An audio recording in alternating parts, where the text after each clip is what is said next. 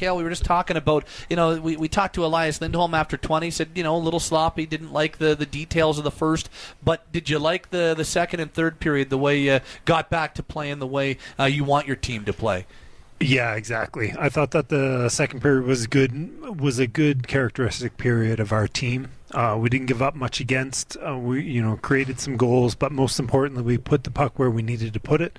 Had some speed coming through the neutral zone, gave us a little more bite on the forecheck, gave us a little more possession overall, so that was a good period. And then in the third, we had our moments, but I thought overall we did a good job of putting the game to bed.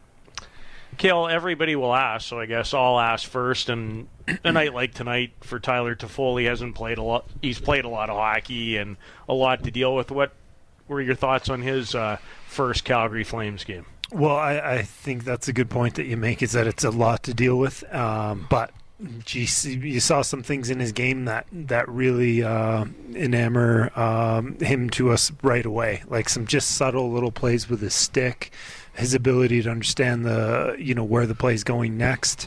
Obviously, his finish on the goal, but you can see that he's a top end player, and to be able to get that kind of a result after all this whirlwind that he's been through the last 24 hours, that's pretty good. So we're excited about that.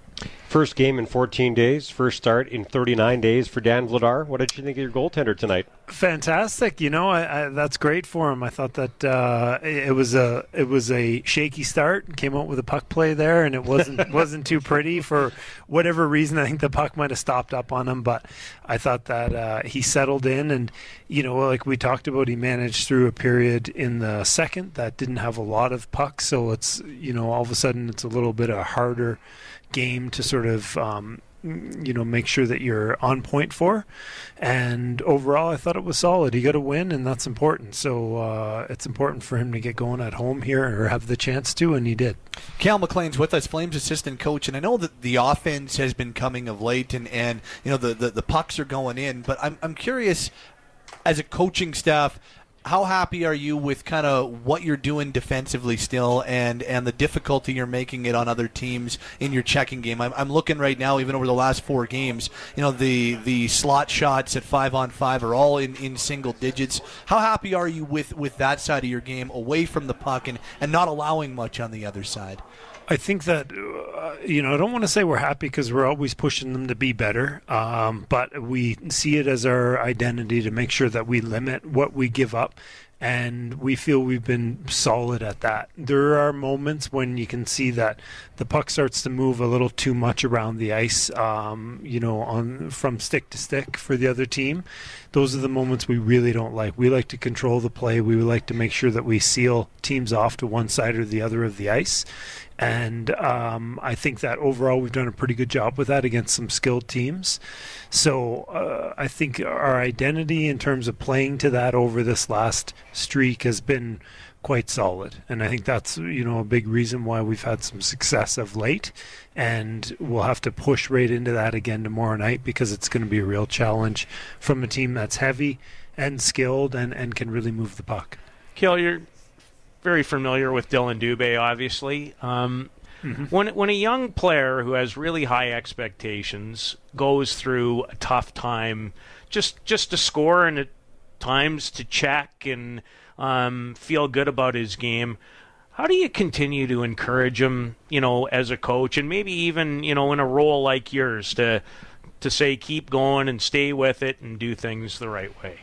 Well, we always want to try to highlight the things that he is doing well along the way, because usually when you do the little things well, that success will follow after that. And by success, I mean sort of the numbers that everyone is looking for. The game is about goals. Everybody wants to score, and I think that in a situation like Dylan's is you make sure, are you playing hard?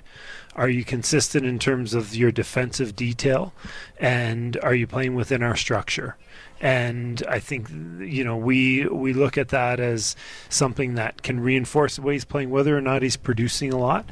But I think that's something that can sustain you over time. If you've got a good stick on the forecheck and you're competing really hard in your battles, then those are things that we really need to focus on and highlight and make sure moving forward you're doing that, because you're helping the team even if you're not putting them in the back of the net.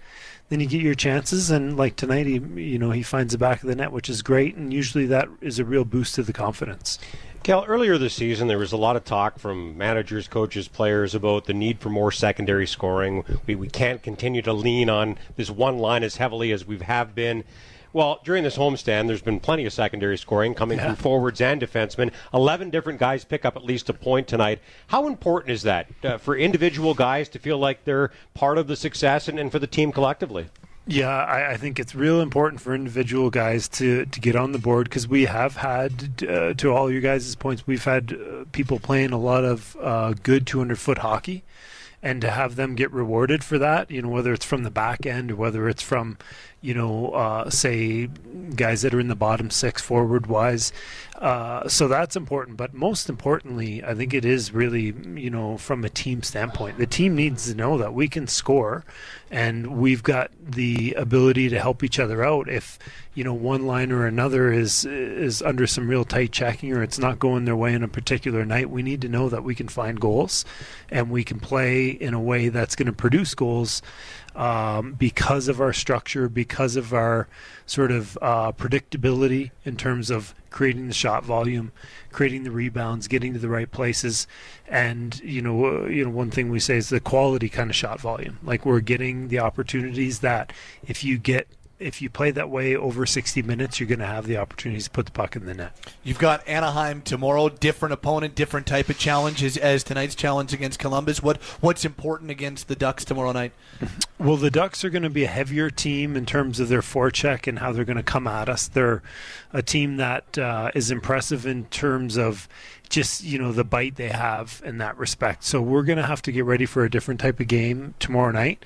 They're also a team that's got some good young skill. And whether it's Zegras or Lundestrom, who's playing really well lately, we got to make sure that up front we're ready for that skill, and on the back end we're ready for the Shattenkirks and the Drysdales and those guys that are going to really join. So it's going to be a challenge. We talk about playing to our defensive identity, keeping the slot chances to a minimum.